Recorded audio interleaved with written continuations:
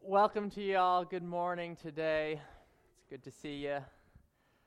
Do as I say, not as I do. Anyone else hear that line growing up? Do as I say, not as I do. But Dad, you stay up late all the time watching TV. Well, son, you're not Dad. Do as I say and not as I do. In other words, you need to follow my advice, which in this case means doing the opposite of what I'm doing. Maybe a better example is of a mother who smokes. She can't kick the addiction herself, but she truly doesn't want to pass along the habit to her daughter. So she humbly says, "Daughter, do as I say, not as I do." In some cases, it's good advice. However, when it comes to our relations with non-Christians, this line doesn't cut it. Instead, we must practice what we preach. Instead, we must not only talk the talk, but we must also walk the walk. We must grow into Christ's likeness, as we just sang in the last song, so that we can say to others what Paul said in the New Testament: imitate me as I imitate Christ. Any attempt to share the message of Jesus apart from a living demonstration of the message falls flat. But the good news is that God enables us to shine like stars. Yes, us who are gathered here, God enables us to shine like stars in the world.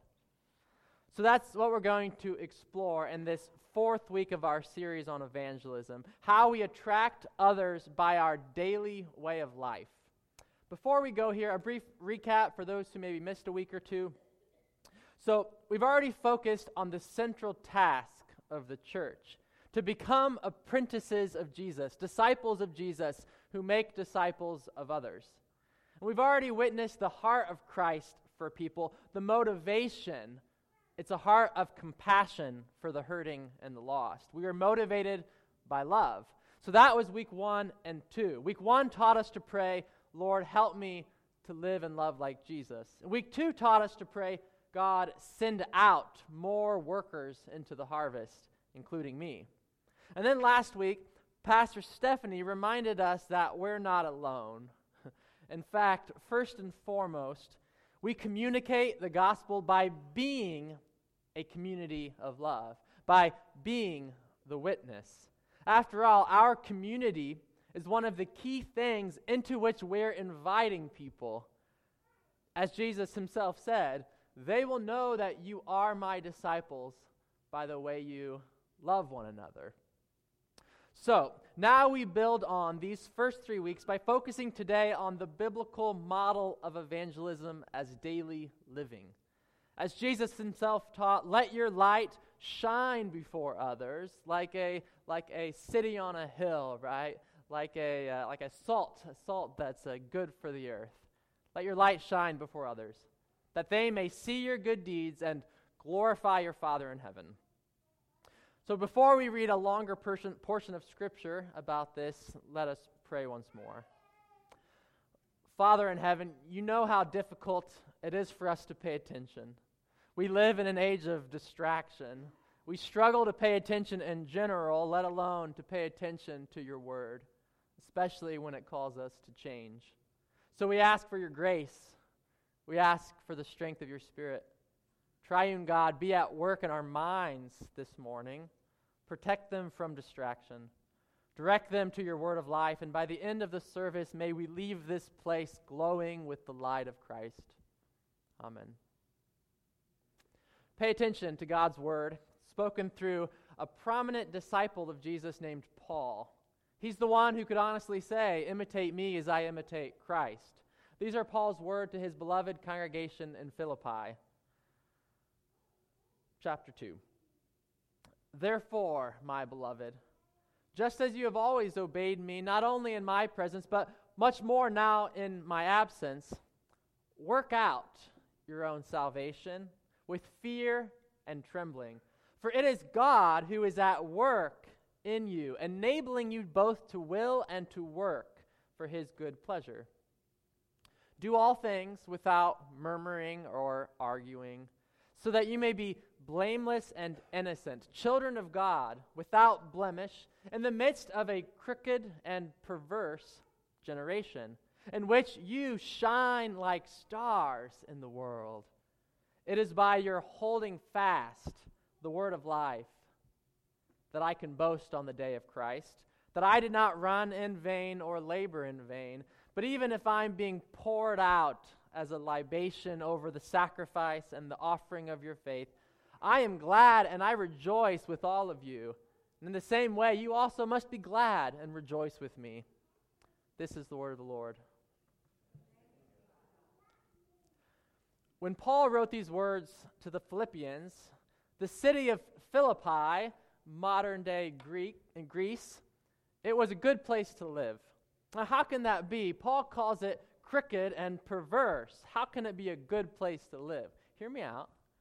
Philippi was a Roman colony.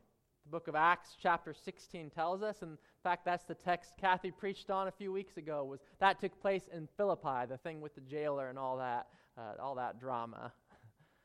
So Philippi was a Roman colony. It meant that its citizens enjoyed all sorts of privileges and benefits thanks to the Roman government.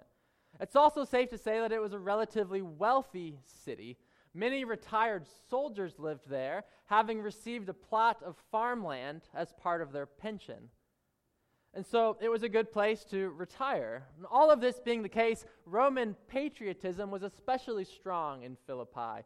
To live in Philippi was to live with a certain civic dignity. People from neighboring towns envied you. You were more than proud of your hometown if you lived in Philippi. So this is not the kind of place that you enter and immediately think to yourself, this place is crooked and perverse. This neighborhood looks sketchy. We better get out of here. It's not the impression you get after a first visit to Philippi. And yet, the Apostle Paul still calls it crooked and perverse. How can he say that about Philippi? He can say it because he sees through the veneer of civility. He can see through the mask of niceness. With his keen spiritual insight, Paul sees beyond the city's surface-level image, the lush green grass, the well-kept streets, the air of being a good citizen. Behind all these attractive things, Paul sees darkness, emptiness, injustice, hypocrisy, a lack of love, especially for the stranger. Above all, he sees a lack of knowledge in God, the God who has been remarkably revealed in the person of Jesus, the one who is full of grace and truth. So Paul's spiritual insight and his spiritual eyesight, it's made even sharper by the fact that he's imprisoned in Philippi as he writes this letter. His vantage point is just a little different than the vantage point of the retired Roman soldier living a cushy life. All the stuff that distracts most of us from seeing things as they really are, the distractions are stripped away for Paul. Prison will do that to you, I'm told. So he's able to see the city of Philippi for what it is. Crooked and perverse, he calls it. The city of Philippi is a city of darkness. We have to understand that these are not the angry words of a dissatisfied customer. Paul is not throwing out judgments for the prideful pleasure of it. The fact that he's behind bars does not make him bitter in spirit. Surprisingly, it has the opposite effect. The words written from his cell to the Philippians, they're some of the most joyful words we have in all of Paul's letters in the New Testament, and he wrote 13 of them. Paul's joyful because he's in jail for Christ's sake. And by God's grace, he feels a sense of God's real presence in his sufferings, even in that jail cell. So if you can imagine, Paul is actually quite joyful in spirit when he calls the city crooked and perverse. I encourage you to read the entire letter later today. It's just 4 pages. We can do it. So why does Paul use such harsh language to define the city of Philippi?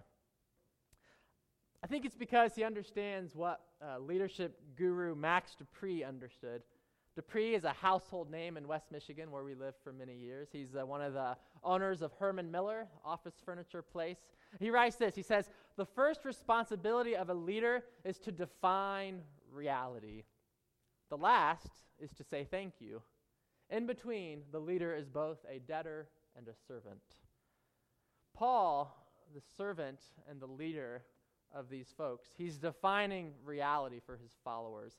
The reality that Paul sees surrounding the Christians in Philippi is a city that is crooked and perverse, despite all the glossy appearances. But the point of Paul's letter isn't to talk about the darkness. The point is to encourage this small band of Jesus followers to continue living in the reality of Jesus' invisible kingdom. To continue living and loving like Jesus, united to God through Christ by the Holy Spirit. That's how Paul advises these disciples to respond to the darkness. He does not ask them to free him from prison. He does not ask them to get revenge on those who put him there. He does not ask them to tweet about how bad the people are. Neither does he ask them to isolate themselves from the rest of the city dwellers. Instead, he encourages them to shine like stars. Shine like stars, Church of Philippi. Shine like stars, Church of Heartland. That's Paul's aim in naming the reality of darkness that resides in the city. He's not trying to complain. He's not even bitter about the whole deal of his imprisonment. Rather, his aim is to equip the infant church in Philippi to shine like stars in the midst of such darkness. But the end goal is not about the shining. They are to shine like stars so that at the name of Jesus, everyone in heaven and on earth and under the earth might bow and every tongue confess that Jesus Christ is Lord, to the glory of God the Father. That's how Paul teaches these young Christians to respond to the spiritual darkness around them. He teaches them to shine like stars in the world by the way they live their daily lives. They are to be blameless and innocent children of God, and their daily lives are to shine like stars against the backdrop of a culture that looks good on the inside, that looks good on the outside, but on the inside is rotting away. I suspect God wants us to teach us the same lesson. Now, I can't emphasize enough just how essential it was for the Christians in Philippi to shine like stars. If the good news of Jesus was ever going to take root in that city, these disciples of Jesus had to shimmer like jewels in their life. You see, the non-Christians in the city, they did not simply lack information. It wasn't that they were just unaware that Jesus was Lord. Rather, they believed deep down that someone else was Lord, and his name was Caesar. So the challenge for the Christians was not simply a matter of filling in the blanks for their non-Christian neighbors. The challenge was much, much greater, as it is for us. The challenge involved overturning rival gods that have been honored for generations. For the Philippians, this was the god of Roman patriotism, to which they confessed Caesar as Lord. Caesar's the Roman emperor, the one at the top of the food chain. And that's why Paul's in prison. It's this clash over religious allegiances. For the Philippians, Caesar was Lord, and for Paul, Jesus was Lord. This was not simply a difference in personal preference. This was a difference in worldview, in outlook, in allegiance, and in lifestyle. So when Paul attempts to communicate the good news of Jesus as an act of love, it's perceived as a threat to the status quo. At the heart of this religious conflict is the question of who's in charge, who will provide our security, and who will help us live the good life. For the faithful, patriotic citizens of Philippi, the time-honored answer was Caesar and his empire. That's what their parents taught them. Caesar's in charge. Caesar will provide your security, and stay on Caesar's side, and he'll help you live the good life. He'll take care of you. He'll give you a place to retire. Now, for the folks who witnessed the life, death, and resurrection of Jesus, the answer was different. It was Jesus and his empire of love. Jesus is in charge. Jesus will provide your security. Jesus will help you live the good life. Now, you tell me who was right 2,000 years later, Caesar or Jesus. One has 2.2 billion people who profess his name, and the other is the name of a salad dressing. Jesus or Caesar? So it's this conflict of interest that lands Paul in prison.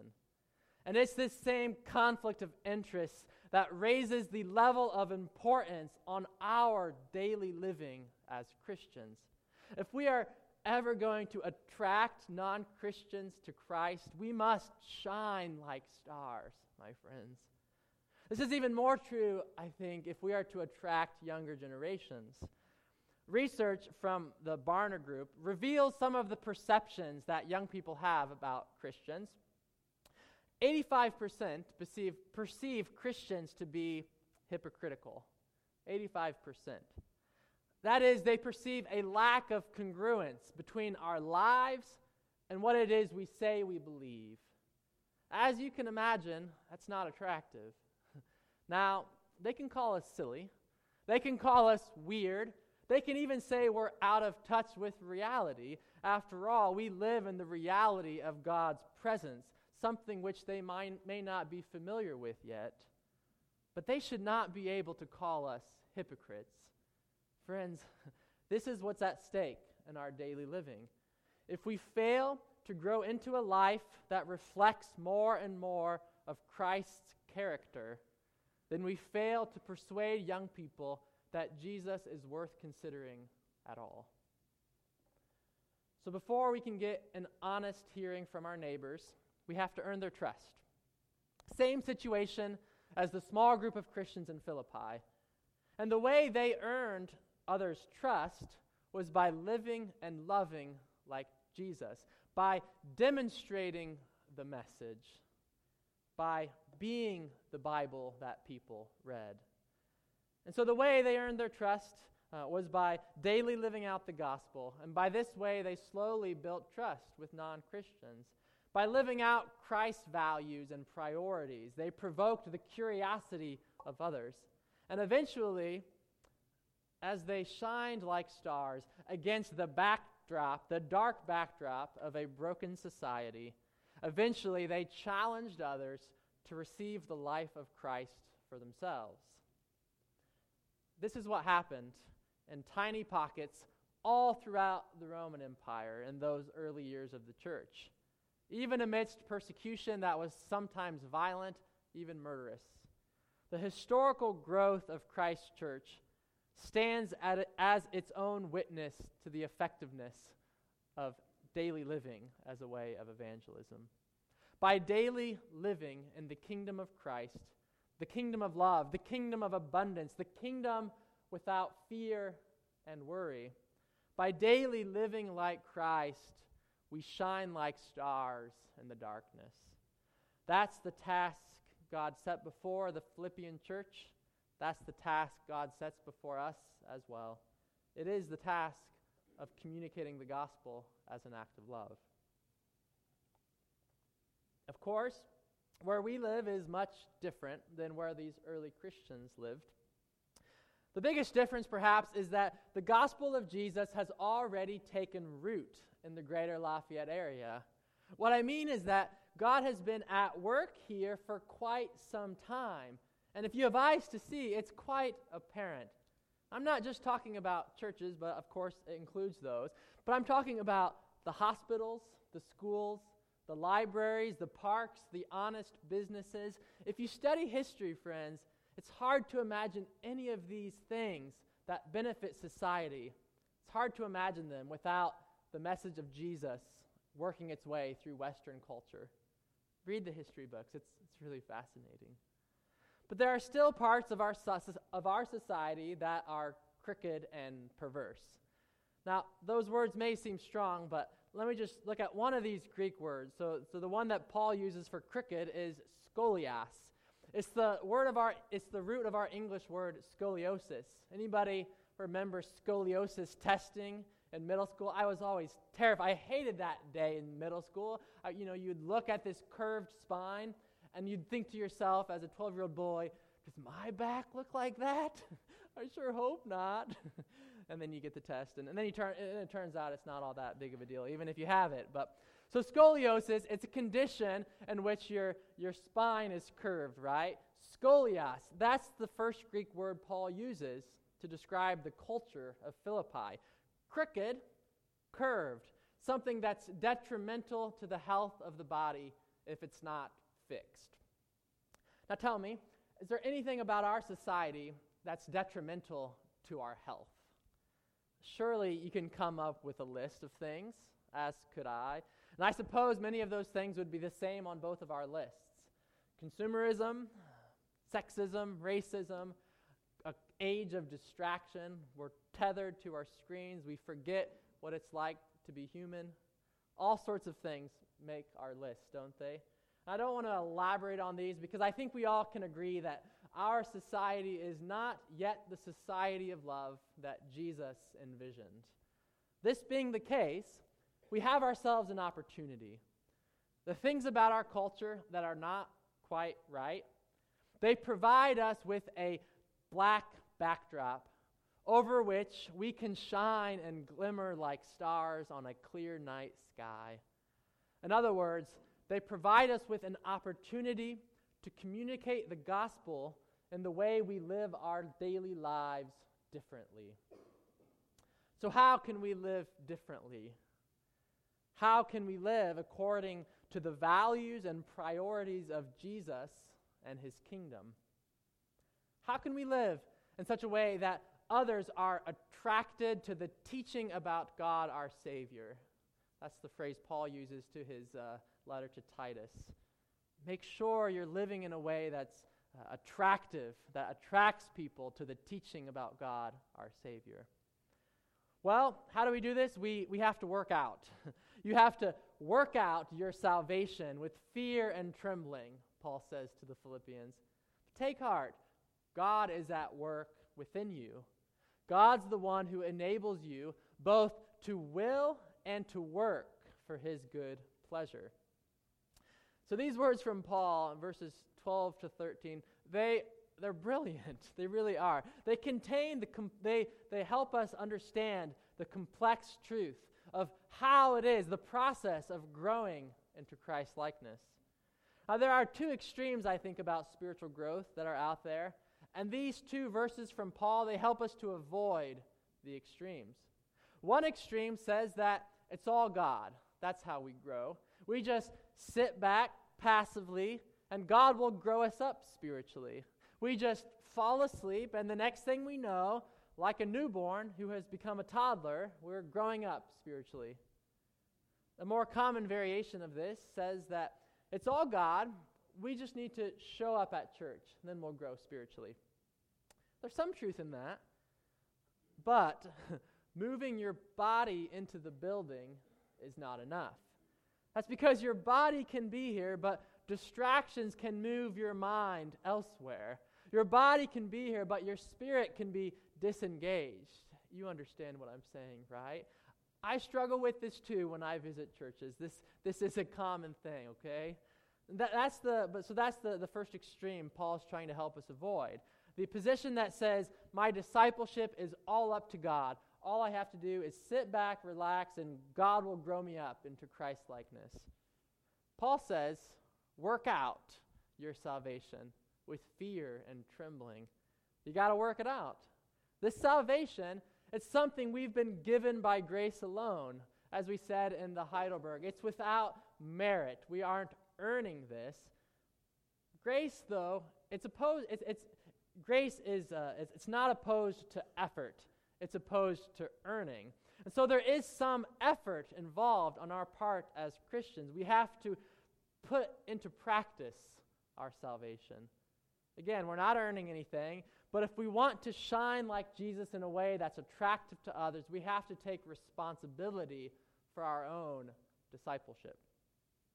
Now, there's another extreme out there as well, and this extreme says it's all up to us.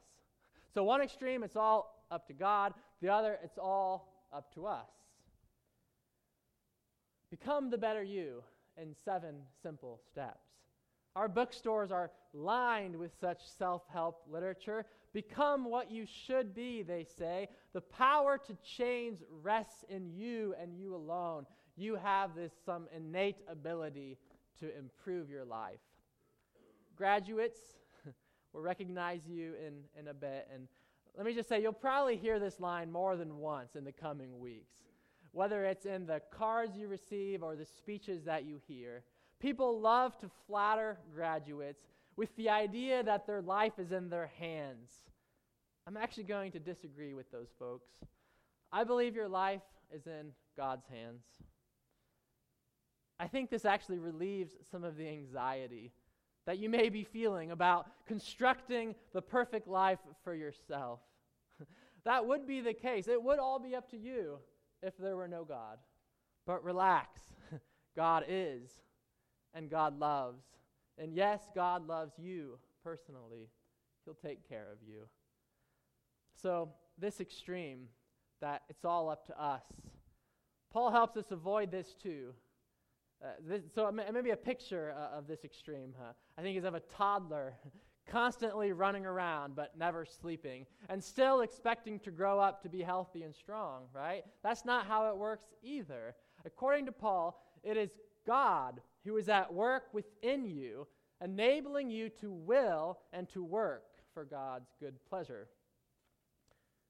So those are the 2 extremes. It's all up to God and it's all up to us. I think a better picture for spiritual growth is a picture of how humans actually grow physically. We need sleep, right? And we need activity. We need to rest, doing nothing on our own, but allowing the mysterious work of sleep to have its way in us. And then we need to get up and start moving. Some of you have gone through physical therapy recently, and you know what I'm talking about, right? Rest, work. Rest, work. Rest in God's salvation. Work out your salvation. Rest in God's grace and unconditional love. Put that love into practice. Rest in God. Train like Jesus. I think this is a helpful analogy for our spiritual growth, for how we grow into Christ-likeness. We have to do something, yes. We have to work out. We have to hold on to the word of life, as our scripture text says. That means we're holding on for dear life, Jesus Christ, who is the Word made flesh. And we're holding on to the words of Scripture that tell us about Jesus. We have to train. It's not all up to us. But even in our working, the primary worker is God. God working within us. God impressing His desires on our desires. That's what it means when it says enabling you to will. Some translations say enabling you to want. The things that I want in my life now are not the things I wanted 15 years ago. And that's a very good thing, believe me. God enables us to want the right things as we grow into Christ-likeness. Where are we at here? God impresses His desires and our desires. God is the one who changes our minds. God is the one who enables us to become what we already are in Christ by grace alone. Friends, God energizes us for the task ahead. So when we engage this process of discipleship, when we actively engage God, friends, we will shine like stars in our daily living. The brightness of our glow will increase from one degree of glory to the next. That, my friends, is evangelism as daily living. So let me close by rereading Paul's words to the young Christians in Philippi. This time I'm going to read from Eugene Peterson's paraphrase called The Message. Listen to these words. Be energetic in your life of salvation, reverent and sensitive before God. That energy is God's energy, an energy deep within you, God himself working and willing at what will give him the most pleasure. Do everything readily and cheerfully, no bickering, no second guessing allowed. Go out into the world uncorrupted, a breath of fresh air in this squalid and polluted society. Provide people with a glimpse of good living and of the living God. Carry the light-giving message into the night, so I'll have cause to be proud of you on the day that Christ returns. You'll be living proof that I didn't go to all this work for nothing. Friends, this is God's word for us this morning. Let us pray. Lord, you are at work within us to become what we already are in Christ. We are the beloved.